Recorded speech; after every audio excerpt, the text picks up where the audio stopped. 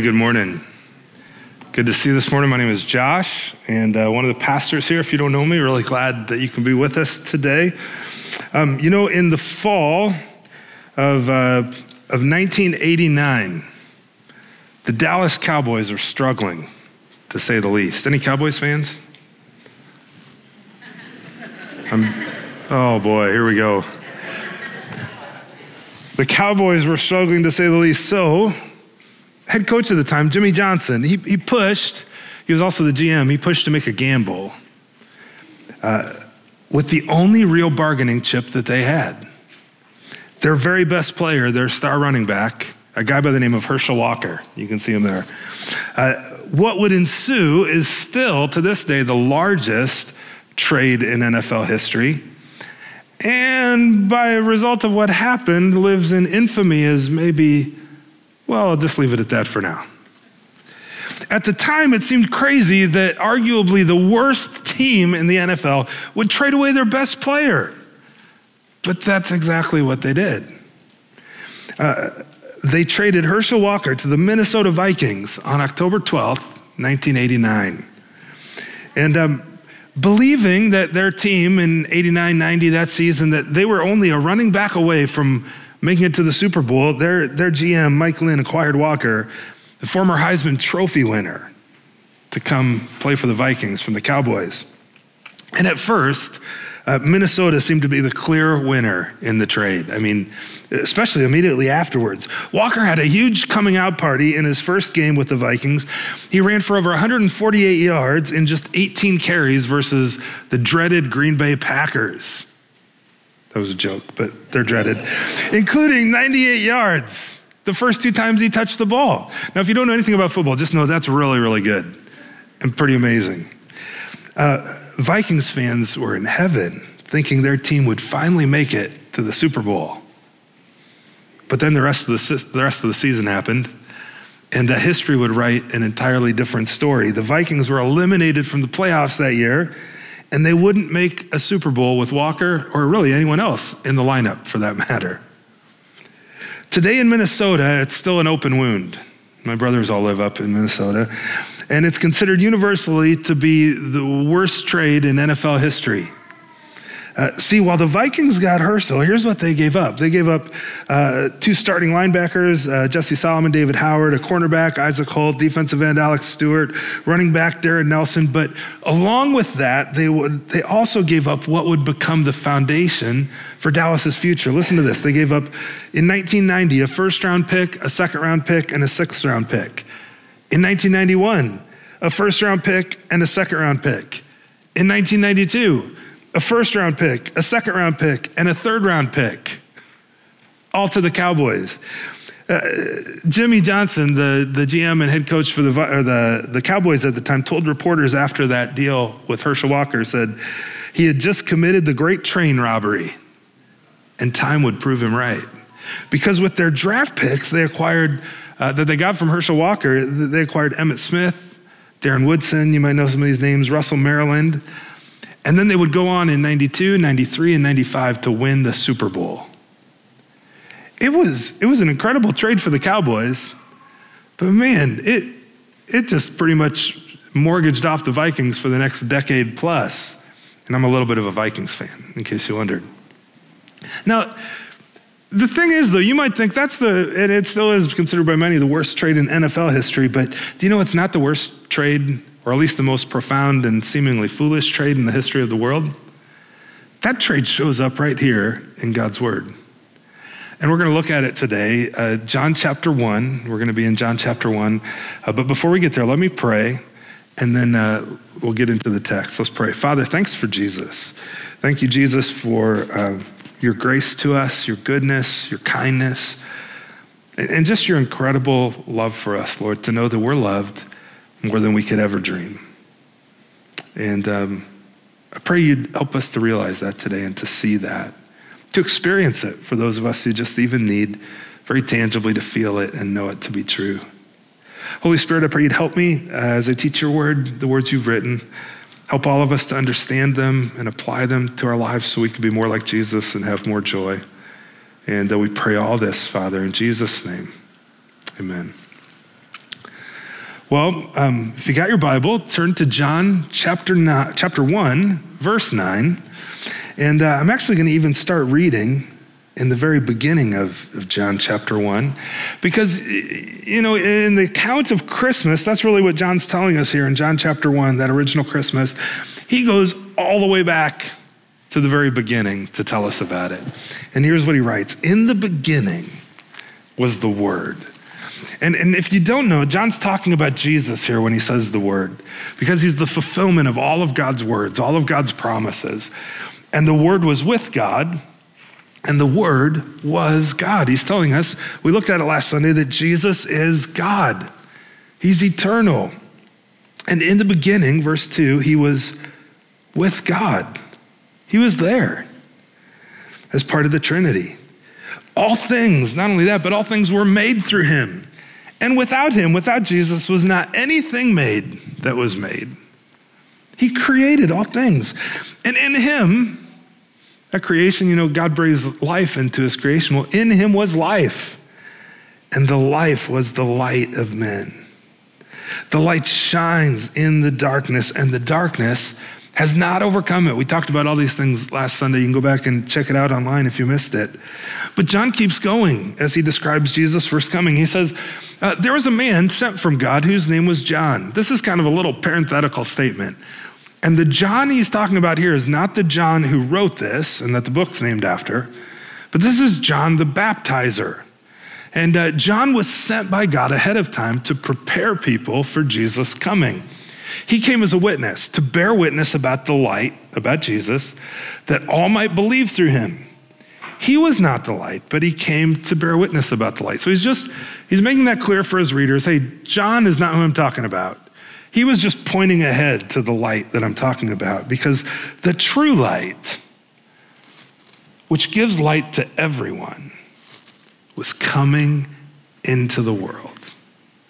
And that's what happens at Christmas. Jesus, God, puts on flesh and comes into the world, into his creation. He becomes human. And just like Jimmy Johnson went to Mike Lynn with an offer, Jesus comes to us with an offer. That's exactly what he does. And he comes to everyone with that offer. Look back at verse 9 with me. The true light, which gives light to everyone. He was coming into the world. And he was making an offer to everyone, including you and I. He's making an offer to all of us. Well,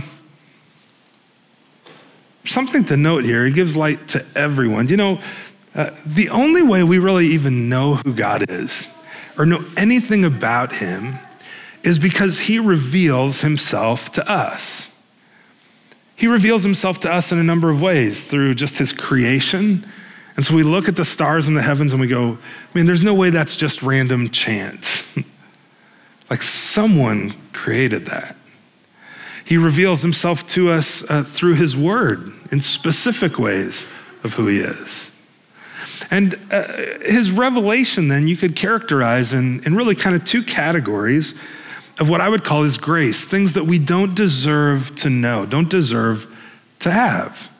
First is God's, what I call generic grace. Now, I told everybody in the first service, I've never read the term generic grace in any theological textbook, so there's probably guys who are a lot smarter with me with more degrees than Fahrenheit who would tell me that that's a bad term. But what it's referring to, and maybe you've heard of some of these other terms of God's general grace or his common grace. And what it means is that there's certain amounts of God's grace and of his revealing of himself that comes to everyone, no matter who you are. This week, did you notice this week was a little dreary? It just really was, wasn't it? But then yesterday, what happened? The sun came out. And who got to see the sun? Anyone who went outside or just opened their window. That was God's grace, his generic grace to everyone. It was goodness given to all people. See, the psalmist writes this in Psalm 145, that the Lord is good to all, and his mercy is over all that he's made. Jesus says it like this. He says, he makes the sun to rise on the evil and on the good. And he sends rain on the just and the unjust. It's kind of everyone. I mean, if you think around northern Indiana yesterday, right? There's some people who we might categorize as good people. Some we might categorize as they're a little sketchy and maybe even evil people. Some who do good, some who do evil. Some who are wealthy, some who are poor. Some who know Jesus, some who don't. And God caused the sun to rise on who? Everyone. Yeah, everyone, all of them. And so that's God's common, do you see? Generic grace, making you think a little bit theologically with me this morning. Well, there's a second category of God's grace, not just his generic, general, common grace, but what I would call his specific grace. His specific grace. Like there's more to it than just a general sense, a generic sense that God exists, that God is good, but a specific sense of who he is. A specific sense. And some theologians would call this special grace. Maybe you've heard of that. Or even more specific is saving grace. That we could be saved and made right with him. You know, the copy of God's word you have in front of him is part of his specific, special, saving grace to you. Because it reveals more specifically who God is and what he's done. And in light of our conversation this morning, the offer that Jesus came to make. John chapter 3, for God so loved the world, you might know this verse, that he gave his only son, that whoever believes in him should not perish, but have eternal life. See, I'll give it away at the beginning here. That's the offer. He makes this offer, and the way you sign your name on the line is to believe. Whoever would believe wouldn't perish. There's if you don't receive the offer, but have eternal life if you do receive the offer. For God did not send his son into the world to condemn the world. So often we tend to think of God as being, looking down and in judgment, and he hates people and he hates all these things, and he must be angry with me too. Do you ever feel that? But the reality is, no, Scripture tells us God loved the world so much that he came, that he gave his son, that whoever would believe would have eternal life. For God didn't send his son to condemn it, to condemn the world, but in order that the world might be saved through him, that they might receive his offer. That's Christmas. Well, Paul, in his letter to the church in Rome, says, at the present time, there's a remnant chosen by grace. A remnant meaning those who would believe, those who would follow him, those who would accept that offer. Grace meaning getting what I don't deserve and what I have nothing to do with. See, and if it's not by grace, he says, it's no longer on the basis of works. Or if it is by grace, it's no longer on the basis of works. Otherwise, grace would no longer be grace. See, when we talk about God's generic, general, common grace and his specific, special, saving grace, grace is when I receive what I don't deserve and what I did nothing to earn and which I have no merit in, but it's given to me. I mean, think about even his common grace, his generic grace, right? How many of you caused the sun to rise yesterday?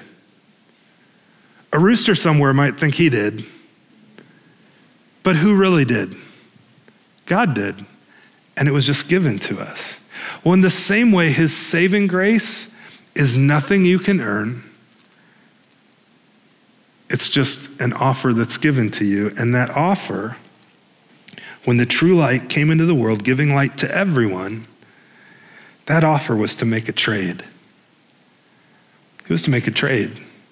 And if you thought that the Vikings were foolish in the trade they accepted, man, you should look at this trade from the perspective of God and what he accepts.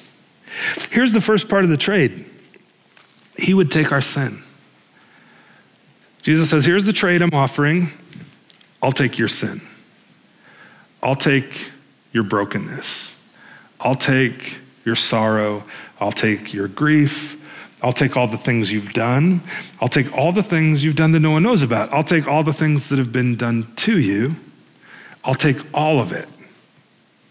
That's what I want for Christmas.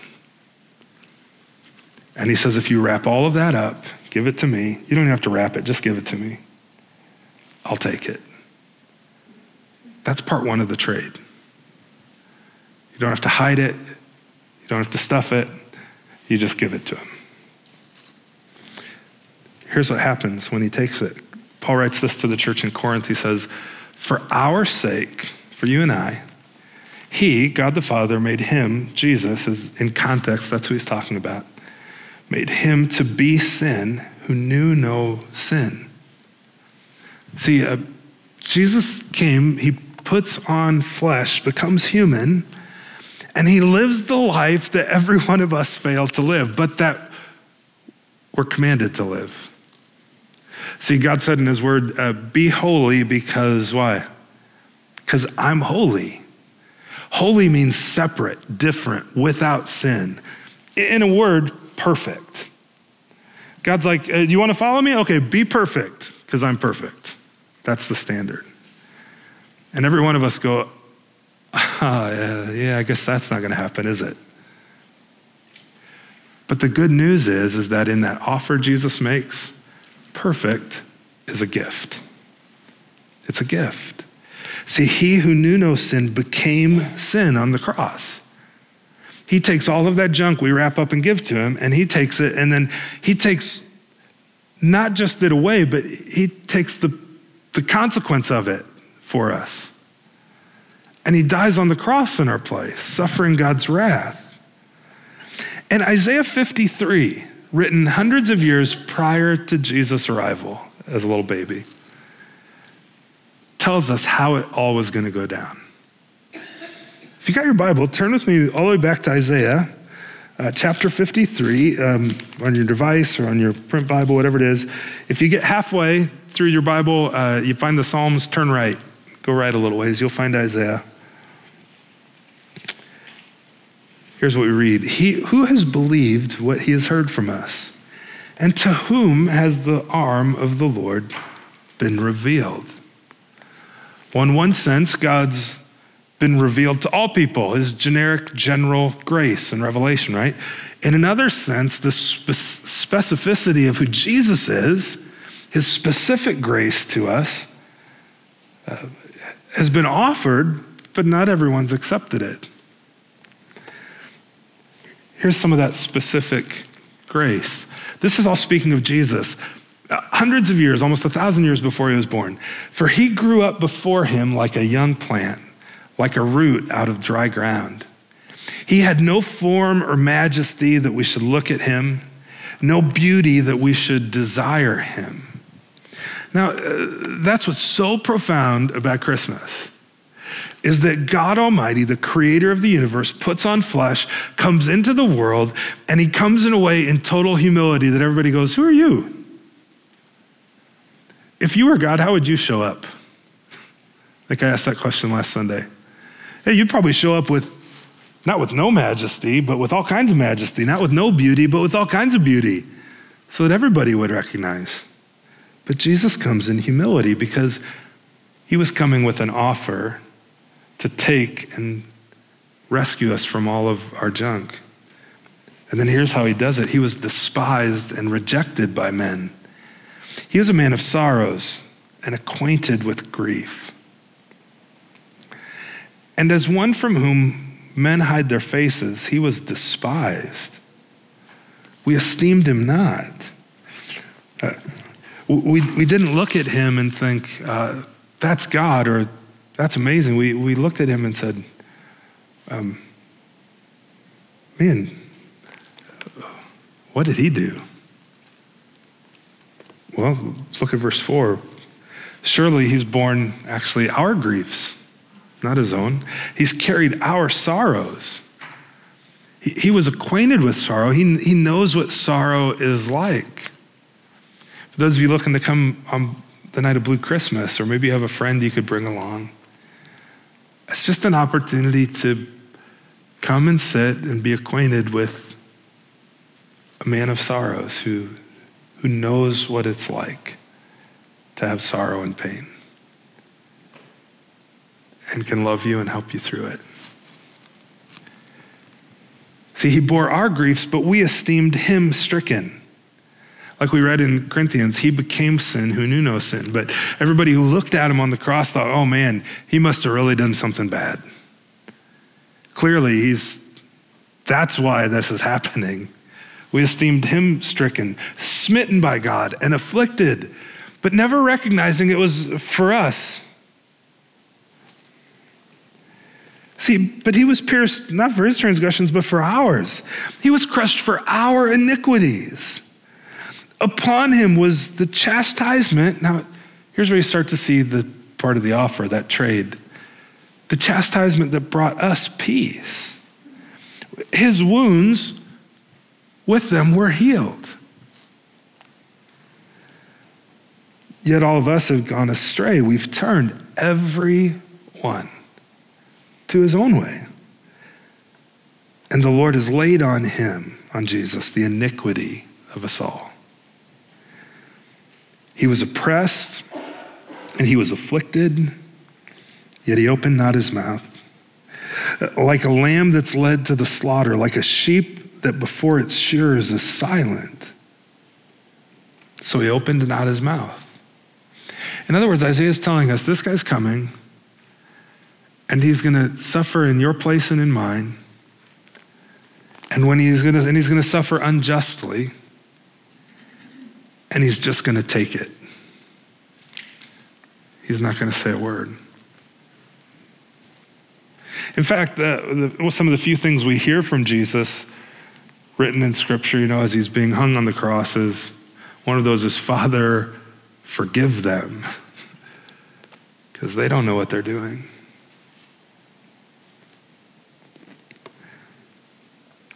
By oppression and judgment, he was taken away.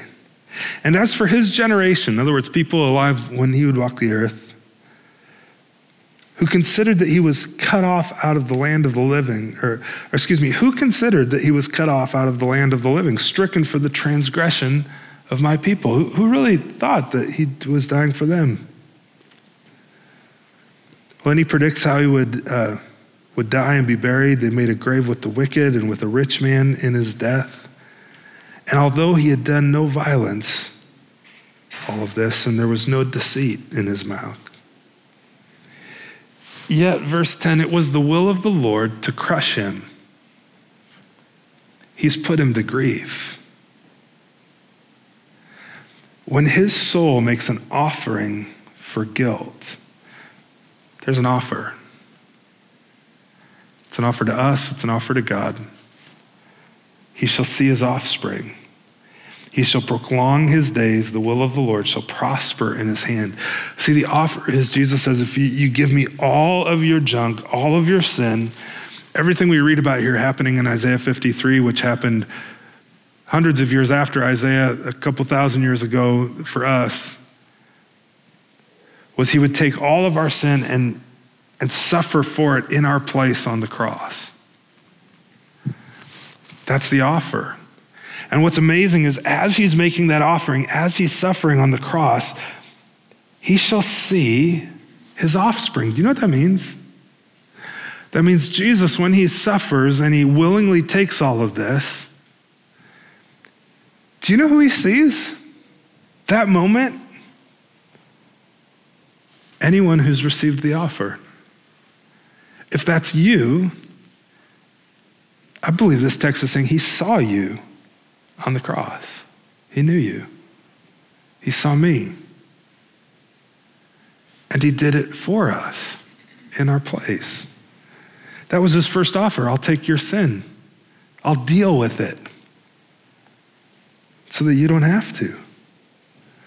Out of the anguish of his soul, he shall see and be satisfied. By his knowledge shall the righteous one, my servant, make many to be accounted righteous, and he shall bear their iniquities. But here's the other side of the trade.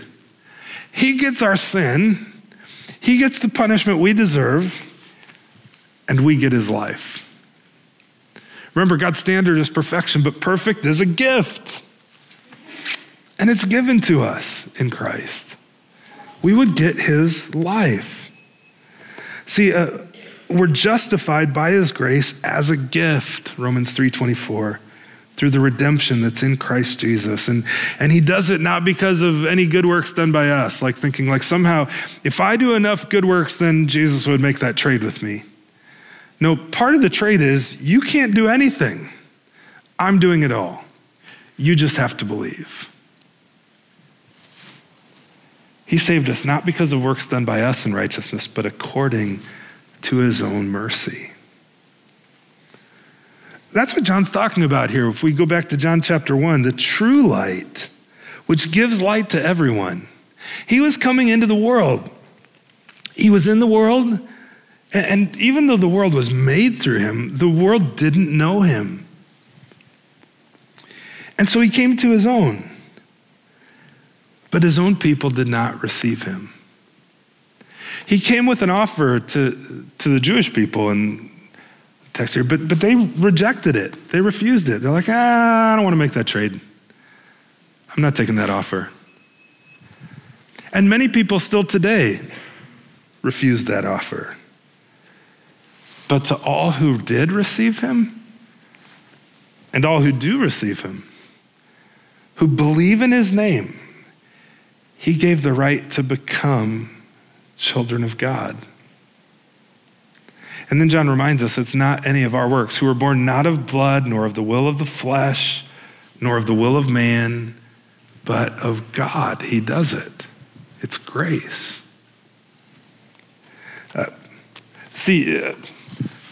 When the Cowboys and the Vikings made their trade, they finalized it by signing on the dotted line. The way you make this trade with Jesus is laid out right here. You believe in his name.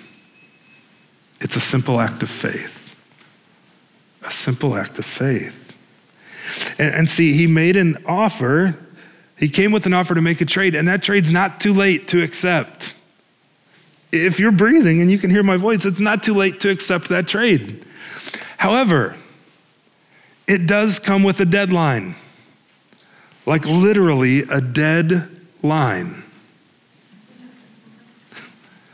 Like throughout your lifetime, you have the opportunity to accept that offer, but there's coming a day where you won't, either at the end of your life or when Jesus returns. And either one could happen in an instant. See, the true light, which gives light to everyone, he was coming into the world, and he was in the world, and the world was made through him, yet the world didn't know him. But this offer was made to everyone, and as I mentioned, it can be received by believing, received by faith. Let's just review again here. Verse 11, he came to his own, and his own didn't receive him. Maybe he's come to you, and maybe even you're hearing this, I don't know. I'm telling you, it's an offer. It's on the table for you. All you have to do is receive it. It'd be the greatest offer you'd ever receive. Because those who do, who believe in his name, he gives the right to become children of God. Not of blood, not because of the family you were born into, not because of the will of the flesh, like you did enough good things to become one of his children, and not just by sheer will of man, but of God. He does it. It's a gift. And it's a trade he offers you. Jesus told one religious guy named Nicodemus, he told Nick, he said, truly, Nick, I'm telling you, unless someone is born again, he cannot see the kingdom of God. So when you trust him, the Bible describes it, and Jesus compares it to being made brand new, a brand new life, like you're born again. See, for God so loved the world, he gave his only son, but whoever believes in him would not perish, but have eternal life. For God did not send his son into the world to condemn the world, but in order that the world might be saved through him. There's the offer. And again, here's how you accept it. Whoever, Jesus says, Do you know whoever includes? Includes whoever. Like no matter what you've done, no matter where you're from, no matter the color of your skin, no matter anything, no matter what's been done to you, no matter what you struggle with, whoever believes in him isn't condemned. But whoever doesn't believe is condemned already because he's not believed in the name of the only Son of God. Friends, that's the offer that's on the table for you. And Jesus came, when he comes at that very first Christmas, he came with an offer, and that offer was to make a trade. He said, I'll take all your junk, I'll take all your sin, I'll take it all, just give it to me. Just let me have it. And I'll give you my perfection, I'll give you my righteousness, I'll give you life. And you receive it by faith. Let me encourage you, if you've never made that choice, sign your name on the line and believe. Let me pray.